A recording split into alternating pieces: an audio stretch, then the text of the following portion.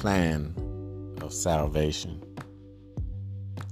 Welcome to J Medical Podcast, where we will dive into the Word of God. Your questions, God's answers. The Bible's answer to some of life's most challenging issues. My name is Fred. I am your host and facilitator of this show.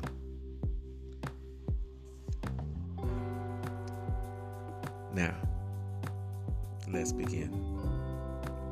Please share this in all episodes that you come across from Amazon Music, Apple Music, or Apple Podcasts, Google Podcasts.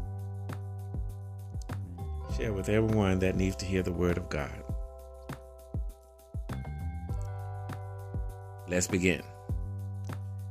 For this and the following 2 chapters, we are going to look at 3 priceless gifts God gave us from Eden. Even though His perfect creation was marred when Adam and Eve fell into sin, His love continued to surround those He had created. Once we sinned, we were truly doomed.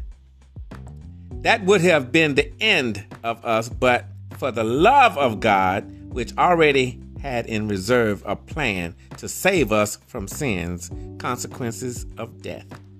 Let us consider this first gift of Eden together. Where did sin leave us? ? In Adam, we all sinned. Therefore, just as though one man sin entered the world, death through sin, and thus death spread to all men because all sin. Romans 5:12. For all have sinned and fall short of the glory of God. Romans 3:23. For the wages of sin is death, but the gift of God is eternal life in Christ Jesus our Lord. Romans 6:23. How does God plan to save us? ? God's plan has 2 parts, His part and our part. We need to clearly understand the difference. Our salvation, God's part. One of the Bible's most loved verses, for God so loved the world that He gave His only begotten Son, that whoever believes in Him should not perish but have everlasting life. John 3:16. But God demonstrates His own love towards us, that while we were still sinners, Christ died for us. Romans 5:8. For as in Adam all die, even so in Christ all shall be made alive. 1 Corinthians 15:22. For by grace you have been saved through faith, and that not of yourselves.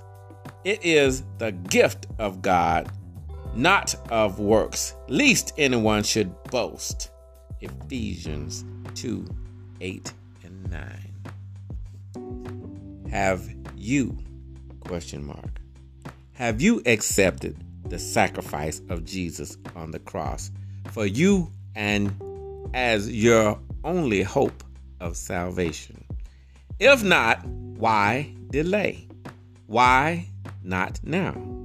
Today, if you hear His voice, do not harden your hearts. Hebrews 3:15. Our salvation, our part. But as many have received Him, to them He gave the right to become children of God. To those who believe in His name, John 1:12. Behold, I stand at the door and knock. If anyone hears my voice and opens the door, I will come to him and dine with him, and he with me. Revelations 3:20. And this is the testimony that God has given us eternal life. And this life is in his Son. He who has the Son has life. He who does not have the Son of God does not have life. These things I have written to you who believeth in the name of the Son, that you may know that you have eternal life, that you may continue to believe in the name of the Son of God. 1 John 5:11 through 13. Confusing God's part and our part in salvation. From the very beginning, Satan has done his best to confuse men and women concerning the difference between what God does to save us and what we do. Period. At the cross, Jesus finished the work of our salvation on our behalf. We cannot add to it. We cannot earn it. We deserve it. We can contribute nothing to it by our good works or good behavior. Period. Our salvation is all of Christ, and as the verses from Ephesians in the opposite column make plain, our salvation is a gift, pure and simple. No one earns a gift. No one pays for a gift. All we can do is accept that gift in gratitude. Period. We are saved when we trust that Christ's perfect life and his death as our substitute is sufficient for us. Period. Trusting is our part. Accepting is our part. Being sure of our salvation is our part. But so many ask, does trusting in God's finished work of saving us release us from living Christ-like lives and obeying him? ? Not at all. Because when we accept Jesus as our Savior, we also accept him as our Lord. To live his life and in through us. Note this. I have been crucified with Christ. It is no longer I who live, but Christ lives in me. And the faith and the life which I now live in the flesh, I live by faith and in the Son of God, who loved me and gave himself for me. Galatians 2:20. I can't save myself, and I can't live as I should. But Jesus can do both. This is why the gospel of salvation is called good news. !